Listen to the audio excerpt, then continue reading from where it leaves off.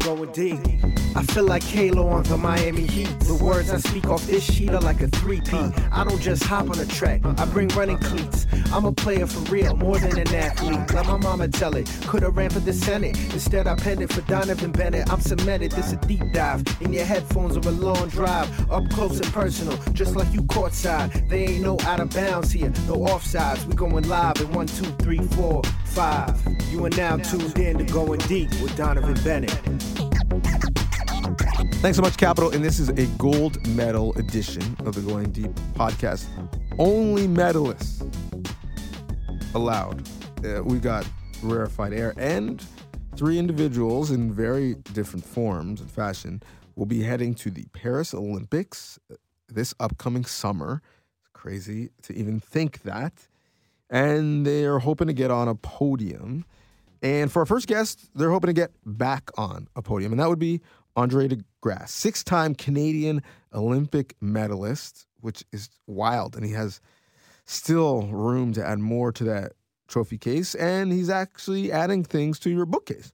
He has a new book that came out this fall, actually came out October 17th, called Ignite, Unlock the Hidden Potential Within. It's almost like a how-to book from one of the greatest athletes on our planet and how he approaches things. Real insightful and introspective, some practical lessons that he's learned along the way in his life that he's applied to his endeavors on the track as an Olympian, a world champion, but also as a philanthropist. And the side of him I love because I relate, because we have kids that are similar age, as a family man. And I don't relate because he is one of the fastest humans alive, and I certainly am not. But I do really appreciate that. If you saw the two of us in a space, you wouldn't really know the difference. Low key, it's crazy. He does what he does at a similar size to me, but he's been able to push the limit on what he can do with his physical body and what might be even possible in the sport, especially coming out of Canada. So I was able to get a preview copy of his book and pick up some of the inspirational stories and lessons about his determination, his resilience, his perseverance along the way, and some helpful advice. And so I thought it was only right to share that with you. So that is the genesis of my conversation with Olympic track athlete and now author, although he had a children's book before, but big person book author, Andre de Grasse. Let's go deep. Congrats. Whenever I see you, I'm congratulating you on something else. Now, appreciate that. It's a book. You're an author. What's that feel like? Oh, I mean, to be honest, it's the feeling is like overwhelming because when I first got approached about this opportunity to write a book, I was like, no way, like why me, right? But you know, just hearing from like my supporters, you know, my family, my friends, they're always like, you know, you have a great story to tell, you know, you should really do this, you know, like take it seriously and, you know, write a book and try to just, you know, give something motivational to your fans and to anybody that wants, you know, I guess life lessons on, you know, my career on and off the track because, you know, they find me so intriguing, I guess, in a way. So at first I was like, no. But after a while, just getting used to it, you know, just writing and like, you know, teaming up obviously with an author on it, Dan Robson, great guy. You know, we put something together and I was like, you know, I'm liking it, you know, did the first few chapters. I said, okay. You know, this is something that we can get into. And we ended up writing like 30 chapters in the book about, you know, just my career on and off the track, my life, what I've learned throughout it. And, you know, now it just kind of feels good to, you know, get it on pen and paper and, you know, get a book out there, you know, so my fans can read it. My question is, why now? Your story is not done. I know, right? In France, I'm sure you're hoping to come home with 3 medals. Yeah. Why did you decide this was the right moment to tell your story? Yeah, I mean, you know, I think it's just, you know, just opportunity. You know, when the opportunity presented itself, I said, you know, let's do it. Of course, you know, like you said, Paris is coming up, and I thought this would be a good time to just kind of like, you know, show my fans here. I'm going into my 3rd Olympic Games, and here's what I kind of learned in my first 2 games. So yeah, I mean, I thought this is the perfect time to read it, for Canadians especially coming out of the pandemic, kind of just give them, a little motivation, in that sense. So yeah, I mean, of course, I have, probably so much more to tell in the story. Definitely probably want to, write a memoir when I'm done, and, have a, biography, documentary, all those things, on the rise. But I said, hey, let's give a little taste and see how people take it and how people react to it. And, if it's something that, that goes well, then yeah, I mean, of course, there's always more to the story to tell in the next book. Yeah. So publishers and documentary filmmakers line up, because there's still some more Andre stories to come. You talk about the lessons from the Olympic Games, but the lessons in the book go way back to childhood. Yeah. If you knew back then what you knew now, what would you want to tell that young kid? What are some of those lessons that were? Yeah, I mean, it's just it's hard because there's so much to tell, right? Like as a kid, you're learning, you're going through the motions, and you're just trying to figure it out, right? And obviously, I think it's good that it's good to make mistakes, and you want to, as a kid, by me going through all those things that I've gone through, I'm able to now tell my story now, in a sense, to say, hey, here's some of the things that I went through, and if I can help another kid and kind of navigate them. Of course, everyone's going to have their own path and their own, they're going to go through their ups and downs, but I'm just trying to let them know that, hey, this is how I kind of navigated it, and how I kind of went through the process of it, and how, basically like how, you can get better in a sense. So, of course, everyone has to go through their, their trials and tribulations, and I kind of want to just share my story about that a bit in my childhood, and, show how my upbringing was, and all the people that kind of supported me along the way and got me to where I am today. I love that the lessons aren't just about being a successful athlete, but about being a successful dad, a successful family man. Why was that part of your story something you wanted to share? Yeah, I think for me, I want to show the full me. I want to show the full me, and not just the athlete. I think people can relate to that a bit more because, like yourself, you're a father. And I just wanted to show that, hey, I'm a dad, I'm an author, I'm a philanthropist, like all the things that kind of made me successful to be the athlete I am today. That's what I wanted to kind of show about myself. So I think that was like the key to say, hey, you can relate to me. I'm relatable.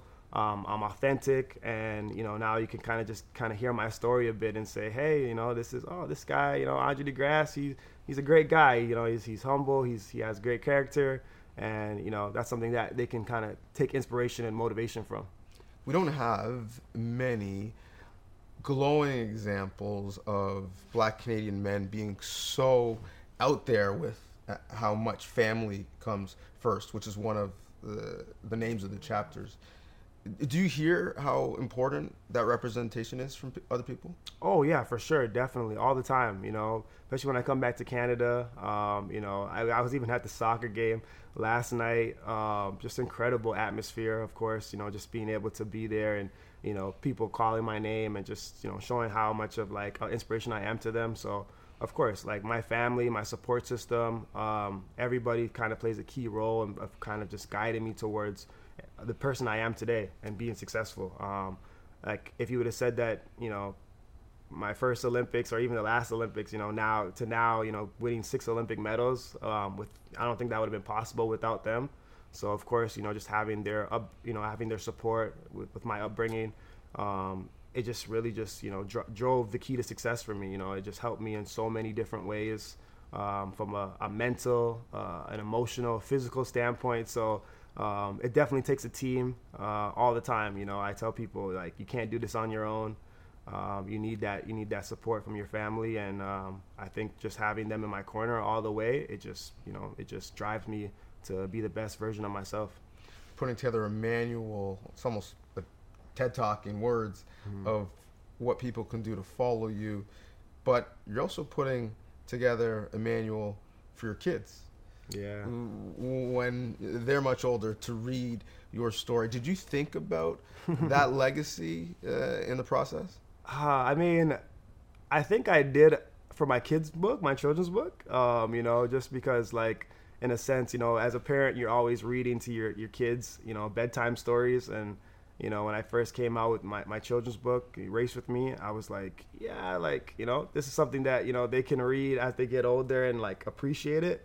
But, I never thought of it like that, I guess, for this book. But definitely, I guess, as they get older, and they get into their teenage years, because I feel like, this book is like, it's for people of all ages. But, I think, as you get into the teenage years, you can start to read it more and start to understand it more. So I guess when they get to that age, I can see myself, they might read it, but you never know. Cause, as a parent, they just think of me as dad, they're like, who are you? Right. So like, they don't think of me as like the rest of the world. So who knows what they would think, but definitely I feel like my legacy, I want to leave a positive, a message for them, and, try to just lead them to be good leaders as they get older. So, definitely, I can see that. Your mother's hopes and dreams for you come through in the book. Are they similar to the hopes and dreams you have for your kids? Do you find yourself thinking some of the same things your mom did with you with them? Yeah, I think so, for sure, because I know how much sacrifices my mom has made for me over the years, and I feel like I'm definitely going to do the same thing. I think, like, whether that's in sport or just supporting them, even if they don't even want to, even, like, I told people all the time, like, even if they don't even want to do track and field, like, doesn't matter to me. Like, I'm going to support them, whatever they want to do, whatever their dreams take them. So, definitely, I find myself even now as, they're 5, when my daughter's 5 years old, I'm making sacrifices already, like she wants to go do this activity, do that activity. And I got to figure out ways of how to, like, navigate it all and say, okay, like, I'm going to do that, I'm going to do this, but I'm going to make it there, because I know, like, for example, like, she had gymnastics and she's like, Daddy, I really want you to come. And I'm like, okay, I'm going to figure out a way to, like, how I can, like, schedule my thing so I can be there for her at her gymnastics. So I find myself doing that even now. So definitely as they get older and they want to accomplish more of their dreams, I'm going to be making sacrifices all the way, right? So is that tough? Because as a professional athlete, your window of success is so short. You've extended it. And also the margins between victory and defeat are so small. Is that difficult to figure out how to manage it all? Oh, yeah. Of course. All the time. The schedule gets hectic sometimes, but I think I breathe. I breathe through it all. I think meditation and just try to figure out, okay, what's important, what can I do first, what comes second.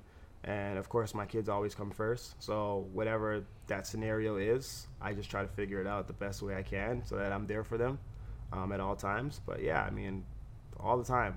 that's a sacrifice thing. So, but my mom taught me that very well. She's like, I made so many sacrifices for you as a kid, and now as you get into more of adulthood and getting as a grown man, you're gonna realize the same thing with your kids. You mentioned meditation, something that culturally not necessarily accustomed to. Parents working 2 or 3 jobs that weren't meditating. Where did that practice come for you, and how did you implement it into your game? I think I just having a good support system around me, talking to others, other mentors. For myself, I've realized, in pressure situations, there's a lot of them, right? On the track, off the track. And I just learned that, hey, just breathe. Sometimes you just gotta just take a deep breath and just let it go. And sometimes that can calm down the stress, and it can really just be a game changer for me. So I've learned to do that. That's on the track, whether that's like right before I get into the starting blocks, I'm taking a deep breath and just letting it all come to me and clear my mind. Or if I'm being a parent or just going through my daily life, and sometimes, it can get hectic, and you just got to just take a breather, 1 to 2 minutes, and then get back right into it. So it's helped me a lot. And I think I talk about in the book a lot of lessons of things that have helped me in that sense to cope and things like that. So I think that's one of the things that I've gone fond of, just meditating and just trying to get through the daily life of Andre de Grasse. Well, like you, I have 2 youths that I'm chasing, not as quickly as you are, but the book helped me a lot as well. I know it's going to help a lot of people. So congrats and thank you. Yeah, man, appreciate it. Thanks so much to Andre, and you can get his book wherever you get books, quite frankly. It's brought to you by HarperCollins Canada. Shout out also to former colleague, current friend Dan Robson, who wrote it alongside Andre. Any project that Dan tackles is a bit of a beast and is also really, really strong. So make sure you give this one a read. Our next guest doesn't have a book yet, but certainly is the author of a real exciting story that is maybe at the climax, but maybe not, because he's got his sights set on the Olympics next summer. He goes into them as a world champion. That's right. Pierce LePage, who has been pushing and knocking at the door for a while. And now we as Canadians can say that the two best athletes, because the winner of the decathlon for me is the best athlete in the world, the two best athletes in the world are Canadian. That is now Pierce and the defending Olympic champion, Damian Warner, also friend of this very podcast. His story is one that we've known because Damian has had such great longevity. He's been in the spotlight for such a long time. But because of, at times, injury and at times lack of opportunity, we're just starting to learn Pierce's story. So I'm excited for you to learn more about him, a real eclectic, thoughtful guy. I actually spent some time with him recently on a shoot for Lincoln Navigators. We are part of a spot that airs on Sportsnet and City, where he is in a Lincoln Navigator, and we are talking about the sanctuary, not just of a great ride in a beautiful vehicle, but the sanctuary and life and his busy life and how he gets away from the trials and tribulations of being a track athlete. Well, I want to unpack what are some of those things that you do when you get away from track, and what has your ascension been like? That is the conversation coming up on Going Deep with the world champion of the decathlon. World champion, gold medalist. When you are introed now, it's a little heavy off the top, but has it sunk in yet? Does it feel and sound right or weird? What has this experience been like for you? Well, it definitely sounds better than world silver medalist, that's for sure. Yeah. So I like that upgrade. It feels pretty good. But I think it's like sunk in. I feel like it obviously feels good to be world champion stuff, but it just feels I feel like I've kind of processed the entire year, because when I think of worlds, or someone actually asked me, my training partner Georgia, she was like when you look at the medal, what do you see, or what do you think? And I guess for me, I think of like the event. Like I think of pole vault, I'll think of the javelin, I'll think of running the 1500, I'll think of all the training I put in throughout the year, all the training camps, the good, the bad. So yeah, no, it just feels it feels good. It's like a nice token for all the hard work I put in this year. We talked about the silver medalist moniker beforehand, and you've for so long been someone who's mentioned as an honorable mention, and someone who we should look at in the future, or someone who's really coming along. And now you're here. When did you internally look at yourself as someone who, if you continue to do what you did and stay on your process, could be the best in the world? When did that inner belief happen for you? I think the very first moment of when I thought I could compete with the big boys was when I first scored 8,000 points. This was 2016 in France, and it was my first international meet, and it was all against all these guys who just came off the Olympics, and I was nervous and what the heck is this? I was just a kid who played video games, occasionally did track, and next thing you know, I'm competing with all these Olympians, and I did well, and I thought to myself I can be with these people. I'm no different than them. I can do that, and then obviously, training and trading, I knew I always had the potential to put up a big score. It just that I kind of got injury ridden and was dealing with this and dealing with that, where I would go into decks, in 2020 or 2021 or 2019. I would go in being how can I get through the decathlon? How can I manage his injury so I can finish the decathlon? Where last year it was a little bit the same story, but a lot better. But this year I was almost surprised, shocked that I was wait, I'm not trying to get through this decathlon. I'm trying to win this decathlon. I'm here. It's what am I going to do to win? What am I gonna do to put up my best performance? And that was a new feeling to me, and it paid off. And I think just being healthy has really like elevated my game. I always felt like I was there. I was just needing the health. So let's walk through the World Championships, because you go in projecting what you might do in the individual events and how, the other competitors that are vying for medals, what their scores might look like.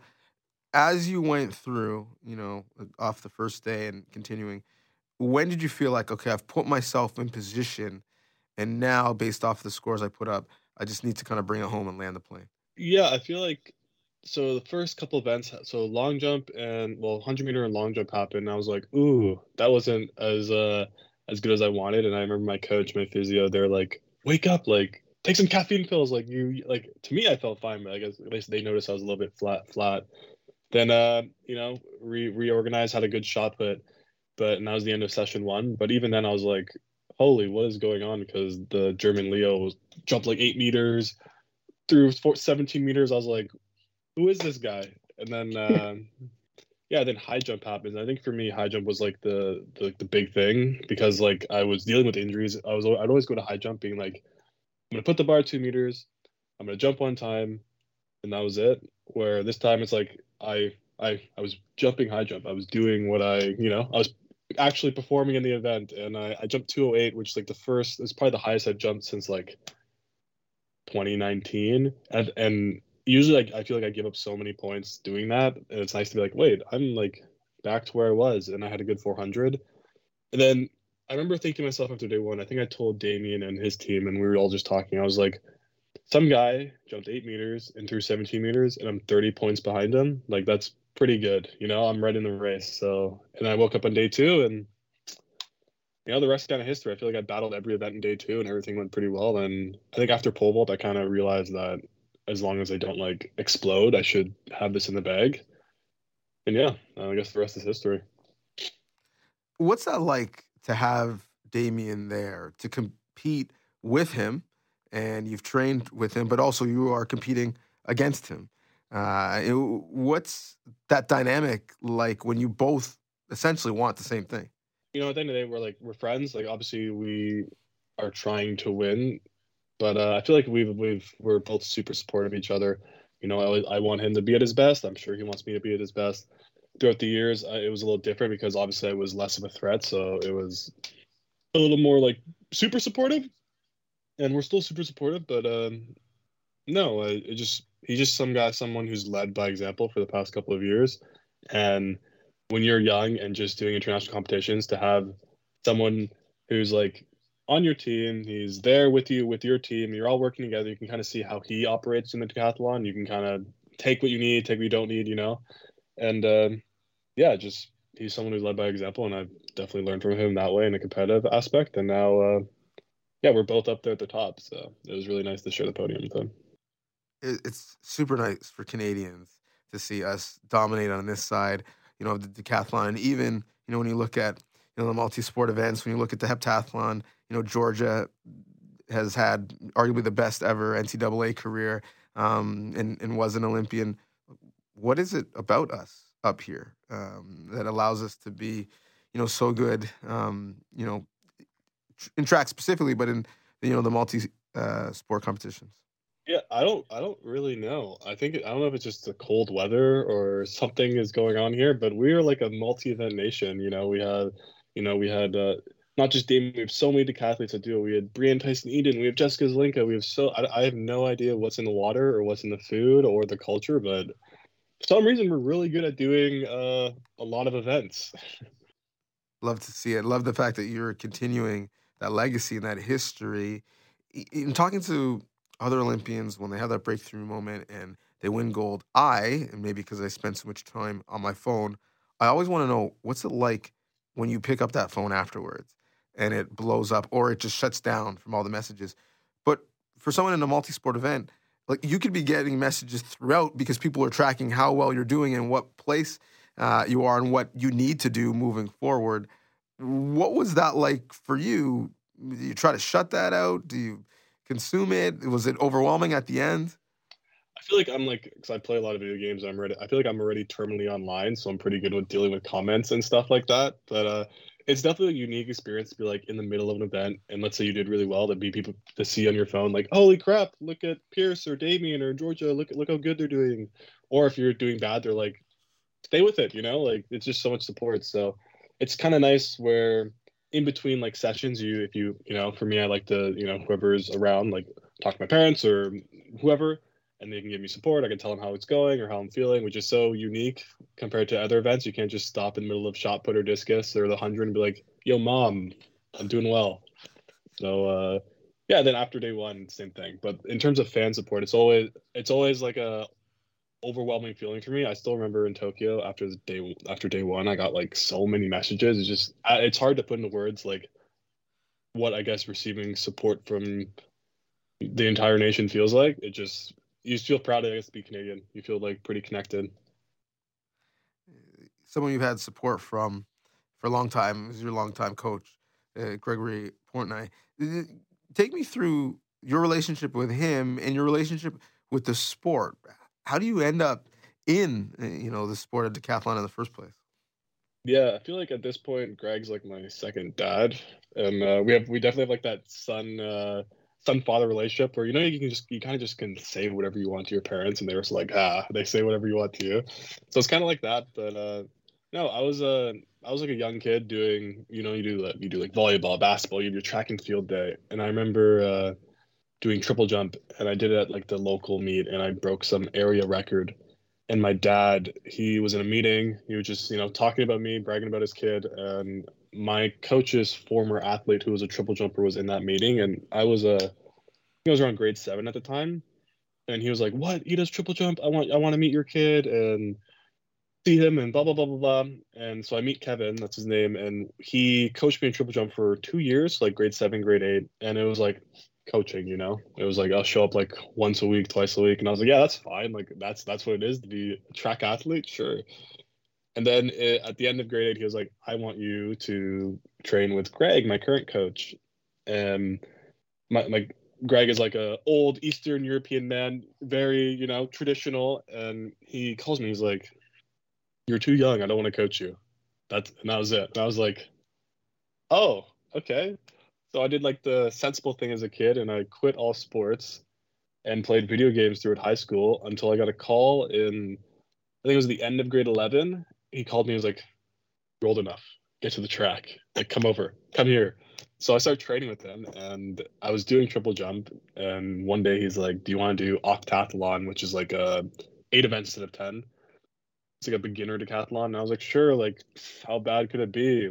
Whatever. I did pretty well in that, and then that was the last time I did triple jump. I haven't done it since. And I haven't even like practiced it. I still miss it, but I guess decathlon's not so bad. I have so many questions. One, did he have like a note in his calendar to be like, on this day, hit up Pierce because he's old enough? Like, how did that happen? Yeah, I know, right? On his 17th birthday, call Pierce. He probably put that in his calendar like 6 years before.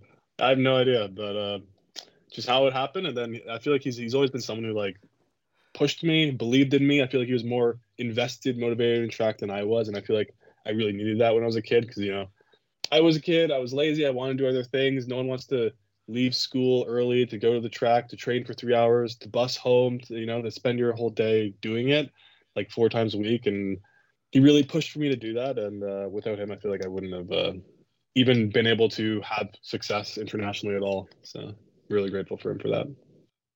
The other question I need clarity on is, what would your triple jump game be like right now if you had to do it cold? Because it looks easy, but the level of coordination that you need is like much more than a TikTok dance. Like it's difficult. What would you be like now if you had to just do it cold? I'm a triple jumper at heart. I know if I stepped on the runway, did some triple jump, I would be. I don't want to say best in Canada, but you know it is. Prideful about triple jump. Yeah, maybe we can see if you can double medal at the Paris Olympics. Well, I want to talk about Paris because that's where the mind goes. For the country, looking forward, for you, is there time to enjoy what you just did? Is there time to remove yourself, or is it immediately X minus days from the Paris Olympics event starting? I feel like the big competition is always in the back of your mind, no matter what. Even at the start of the season, it's always like worlds, worlds, worlds. But no, I feel like taking my time. I'm gonna reset, do what we've done. Kind of the same thing we've been doing that has worked this year, worked the year before, and kind of start from scratch and build up and set our goals and set our plans. But yeah, I think for me it was just being healthy, and I'm really looking forward to this year, especially because the past 2 years I've had to do rehab for like 3 months of like zero running, zero anything. So now I get like a real base season. I can run, so I'm expecting to be faster and stronger this year. You talk about that success, and that's where I want to end this on, is because people see the finished product and the medal around your neck, and all the partnerships and fanfare that come with it, and maybe lose the journey that it took to get there, because the success for you wasn't necessarily linear. What would you want people to know and learn from your story, whether they're aspiring track athletes, aspiring athletes, or just people who want to better themselves in their life? What's the one thing from your journey that you'd want them to understand? Yeah, I think this doesn't necessarily apply to me and all track athletes. I feel like people will look at, especially, let's just, the Olympics. They think the Olympics that's it. And we don't do anything for 4 years. There's just the Olympics, that's it. Then track people go do whatever. There's just so much work that track athletes do, and not just track athletes, just amateur sport athletes do every day that doesn't get noticed. The ups and downs, the lack of funding, the traveling, all of it that goes into it, the physio, and just all your teams, your support. I feel like a lot of that sometimes gets unnoticed by people who just show up every 4 years and watches the Olympics or Worlds. And just know that I guess there's a lot of effort that goes behind the athletes. And I guess for athletes, it's just this, keep with it. Just because something bad has happened or your year didn't go perfectly doesn't mean it can't improve. You can't improve. I remember when I was going through my knee issues, I was like, I'm just gonna have to deal with this thing for the rest of my life. But here I am. The knees are good, and I'm where I want to be. You just got to keep pushing, trusting the people around you. I think if I didn't have full trust in my coach, my physio, I don't think I'd be here where I am today. And just trust your support structures and keep at it. Well, I love for you that work and that trust, the investment that you put in, you've been able to see full return on that investment thus far. So excited for you, and looking forward to watching to see what you do next, and looking forward to covering it and talking to you about it. Thank you so much for this, man. Congrats. Yeah, thanks. And I got one more thing. On top of all that, I am a big fan of, enjoy things outside of your sport too. I have hobbies, I have friends, I like to go do other things. Your sport isn't you, it doesn't define you. You can, yes, I'm a decathlete, but I'm a really big nerd. I love board games. I love escape rooms. I like doing those things. I'm more nervous to go in an escape room than I am to run a 400 meters. So, enjoy it all, live in the moment. Thank you so much to Pierce for finding some sanctuary, not just in a Lincoln Navigator, but with me on this very podcast. After the break, someone who is driving success as an administrator after he's done it as both a father and a player. That would be Rowan Barrett. That's next on Going Deep. My name is Lucille Bryan. I'm Clifton Bryan. My grandson has a show. And I'm so happy that you're listening to Going Deep with Donovan Bennett. I'm so glad that he had a show. Thank you. Thank you, Grandma and Granddad. Their names are Clifton and Lucille. Their grandchild's name is Rowan. That would be my son. And it is a name that he shares with a couple of Black Canadians who've done some big things. Now, one would be RJ, Rowan Jr., but there was a Rowan that made noise as a basketball player before the current New York Knickerbocker, and that would be the pride of St. John's University, Rowan Barrett, who now is the leader of our national team. As GM for Canada Basketball, he has us not only ranked higher than we have been in the last 2 decades. He has us going back to the Olympics, first time since he was there as an athlete alongside Steve Nash. Well, no one is alongside him now. He is the sole general manager. After starting as the assistant GM, working in the youth ranks, he brought us a world championship at the junior level with gold. Well, now he's brought us a world championship with the senior level with a silver in beating the United States. And now, hopefully beating everybody this summer in the Olympics. But who will be on the team? What was it like to put this team together, especially knowing that if they didn't perform, everyone would be coming for his neck? And he put his neck out to bring along Jordi Fernandez as the head coach at the last minute. What was behind that decision? We go deep on all things Canada basketball and him earning respect for our country and himself. Rowan Barrett is up next. Congratulations. Mission 1, Olympics, accomplished. Mission 2, a medal, accomplished. What's it feel like for you now knowing the work that's gone in for years? Mm-hmm. It feels great. I think that there's a clear validation that, our operations, our style of play, our system, that all of those things work, at the highest level of play. The current number 1, 2, and 3 teams in the world, we beat them this summer. And so, I think on your way towards getting to the destination, there have to be indications along the way, right? 1, because you don't want to lose momentum. 2, you want to make sure that the people that are with you are always believing. And, you need to have moments where you push through. And so, last summer beating Argentina for the first time in decades, right? As a number 5 team in the world, indication, 11-1 in the qualifying, number 1 record in the world, another indication. Number 1 offense in the world through the qualifications, another indication, right? And so now you come into the World Cup, let's see where we are. And, we get on the podium, we get a medal. Absolutely. I think it speaks to the strength of what we're doing and building and all the efforts of the people that it takes to make it here, from our president, CEO, Michael Bartlett, to all the staff that helps to put things together before we ever get to the court. And then obviously to Jordi Fernandez and the players, and our board, right, who's decided to take a path, not traveled by many in terms of risk and everything else, but thankfully we're able to pay it back with performance. So feeling really good about where we are, but you always got that weight that's there, understanding what's coming, and that we got to be ready. Did you feel like, let me turn this thing, sorry, double check, I'm not sure if it's really we all thought it was one of us, so it's you. I'm sure it's okay. Did you feel like it was a validation or affirmation of you as the leader of the program? Because if things go south, you're the person who people are going after. Yeah, I mean, quite often, the focus should really never be somehow on me when the team does well, because in the end, the players win these games. Like when I was playing, we weren't thinking about who was in the office or who was doing whatever. Like the ball's in my hand, like we're going to win or lose the game.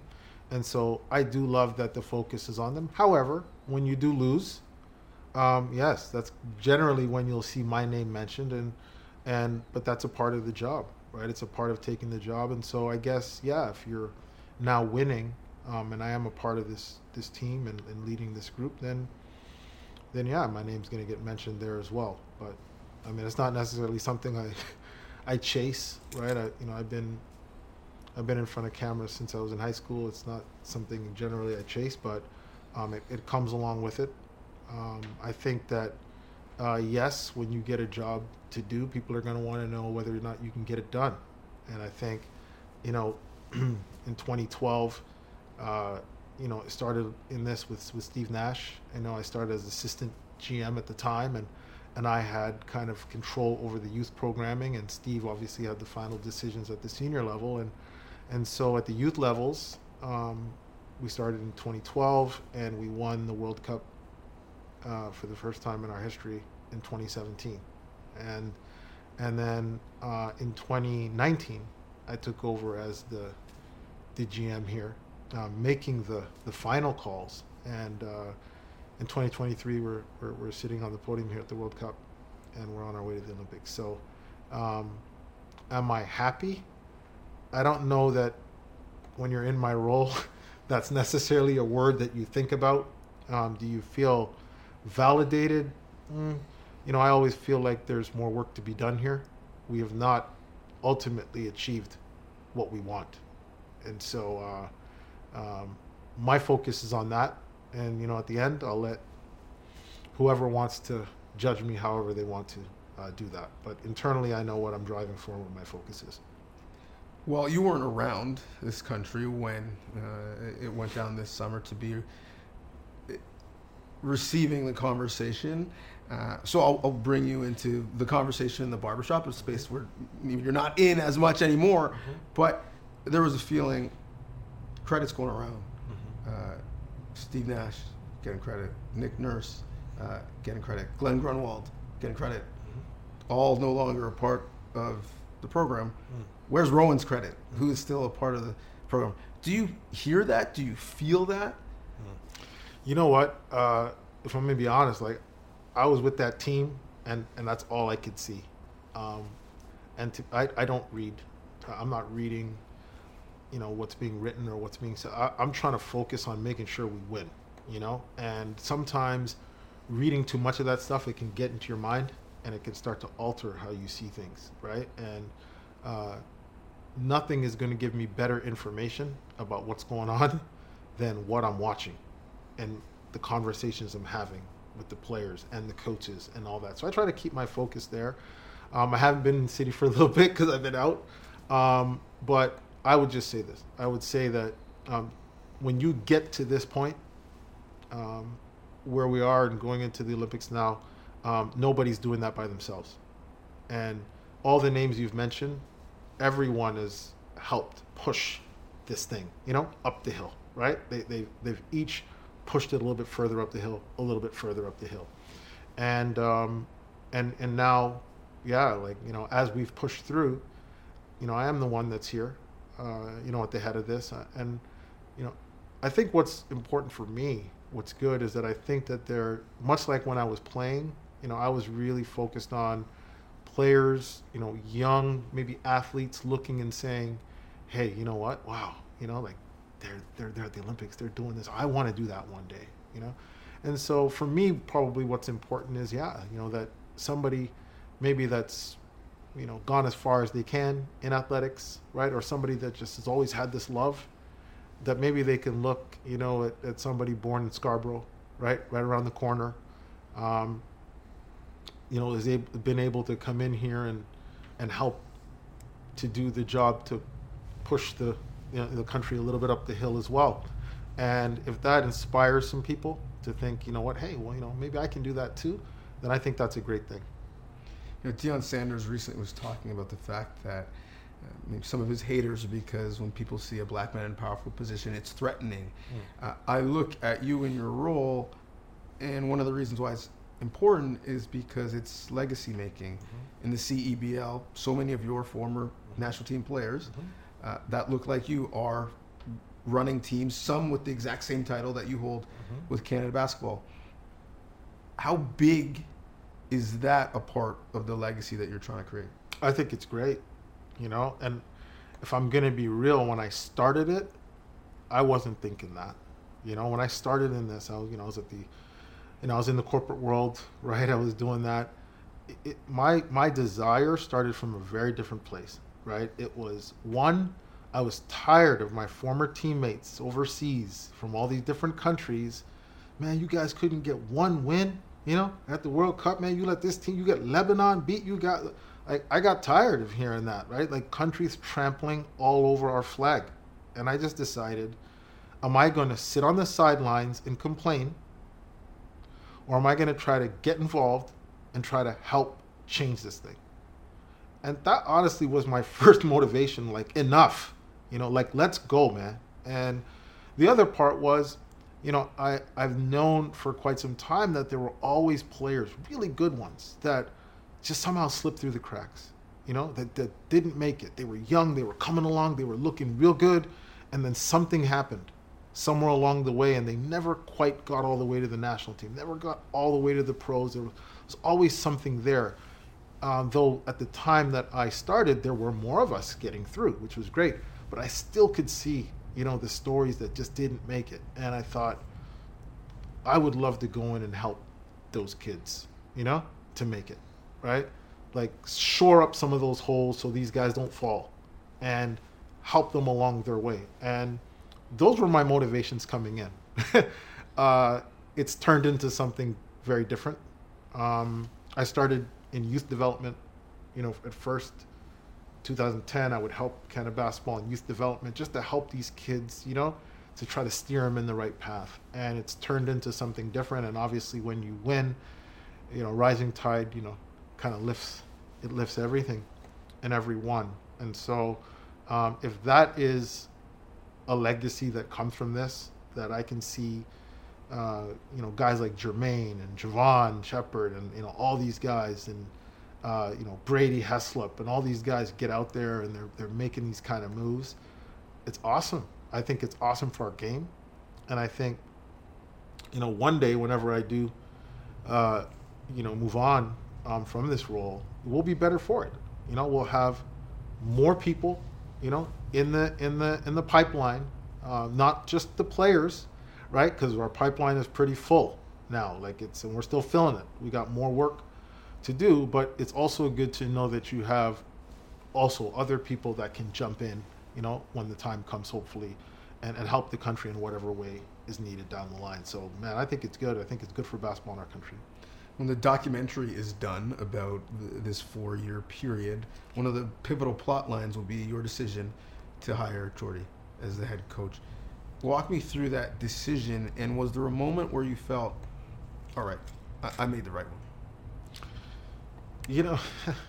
These kinds of decisions are always challenging, right? I can remember, when I hired Nick, when we decided to make this decision with Nick, and, the Raptors had not won the championship by the time we knew we wanted to go with Nick. And, the thought was what if they don't win?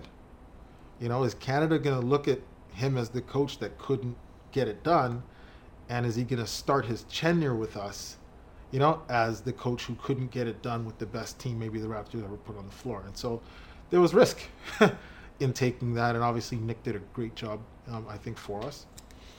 And so, here we come with hiring Jordy. And, once again, he's not Canadian. There's going to be people that say he's not Canadian, what about the other coaches that you already have in your pipeline? And does he really know our players? Does he have any relationships with any of them? I mean, there's going to always be some things. Like I said, I don't pay too much attention. I'm not on social. I just don't. But I can imagine those thoughts. But I think sometimes in your leadership, you have to take the information and, you seek advice. A wise man has many advisors. I seek to be wise. I don't know how wise I am, but I definitely seek to be wise. And so, you have many advisors. And at some point, you have to trust your gut, and make a decision. And we believed that this coach, with his understanding of the FIBA game, the styles of play of the other teams, having coached against some of the same coaches we're going to coach against, having been in the coaching staff of Spain, a world number one, particularly in the staff of the head coach who's still coaching, and having coached some of those players that we were going to play against, just made a lot of sense to me, not to mention the fact that he has a tremendous track record in his interrelationships with NBA players, having been in the NBA for many, many years. And from what I could see, this was just a head coach in waiting who just hadn't had the opportunity yet to be there, but I believe could get the job done. And I felt our culture could manage this move. And I also think that we have a number of staff that would be supporting him that have been in the continuity, working with these same players that could help maybe fill in some of the holes that he might have. And you know what? It's worked well so far. I know for a fact your wife enjoyed the World Championships more than you did, because she got to be there as a mom and a fan and a proud Canadian. You were there for business and pleasure. Yes. But take off the GM hat for a second. Sure. And when we've had conversations about that being a dream and a goal for RJ to be like his dad and putting it on the wall in your house, for him to go get it, literally go get it. Yes. What was that like for you to experience? Yeah, you know, hugging him on the floor, you know, after accomplishing the task, you know, that's a memory I'm not going to forget. You know, somebody took a picture, you know, of it and sent it to me as well. I'm not going to forget that moment.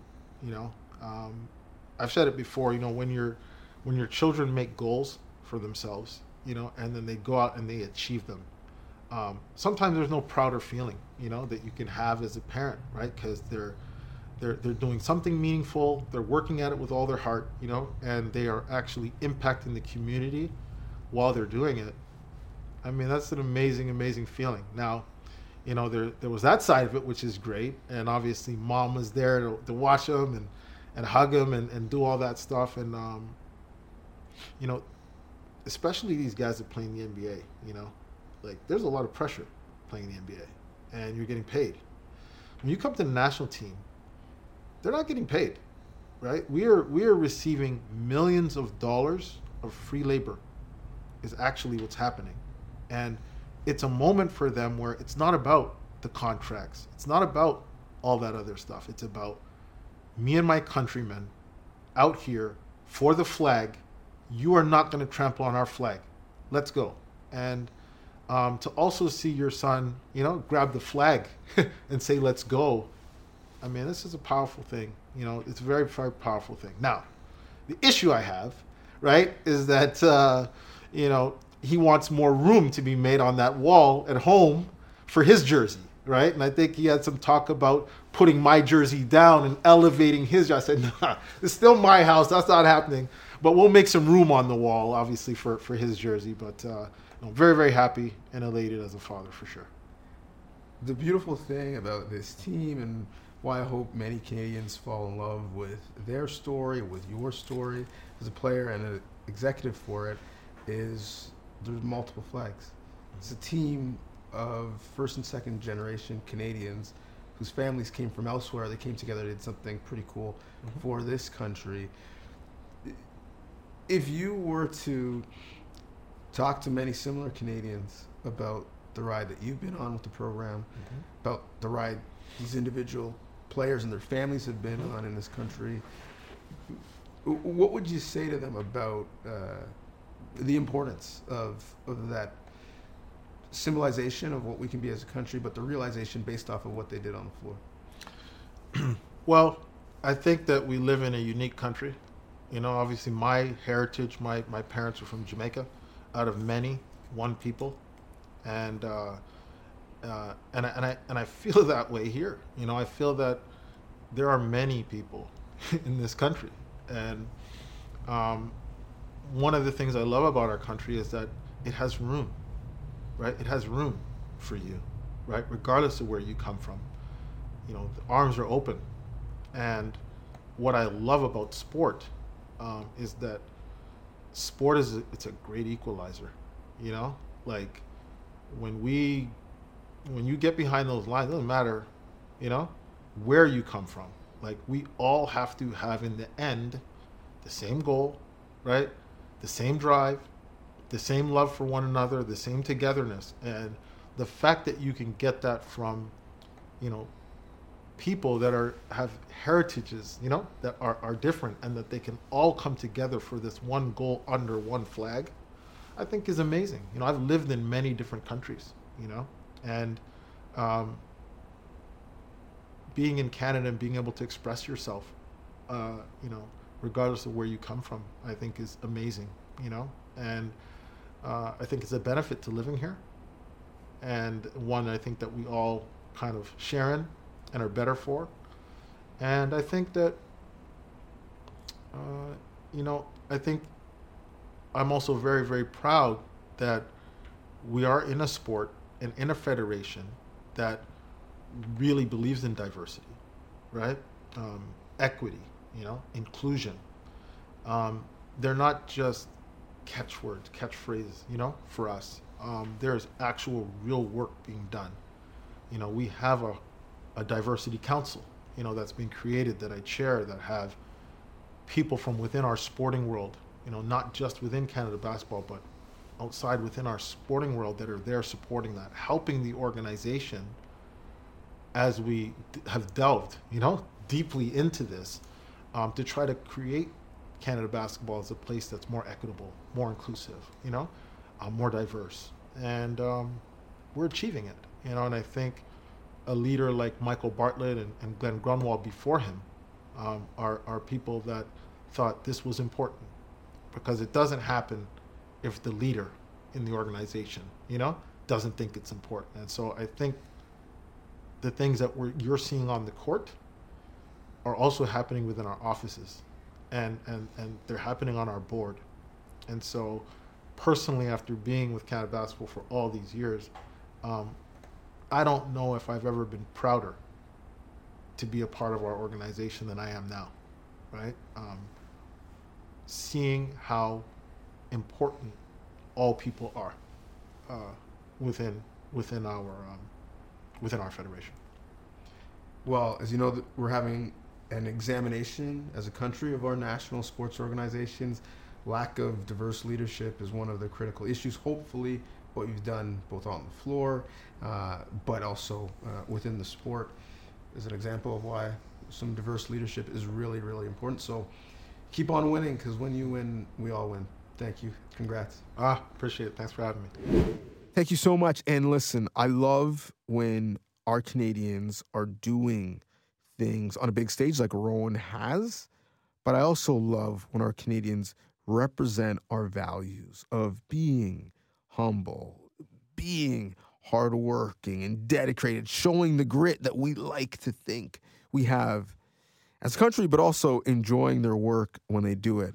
Andre, Pierce, and Rowan embody that, which is why they're successful, which is why we all should take not only pride, but inspiration in their success. Hopefully you got that from them based off of our conversations on this episode. Thank you for listening to this episode.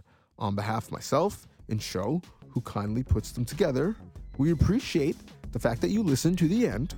If you like it that much, then feel free to like, favorite, share, subscribe, and give 5 stars, because who gives 4? Thanks for listening.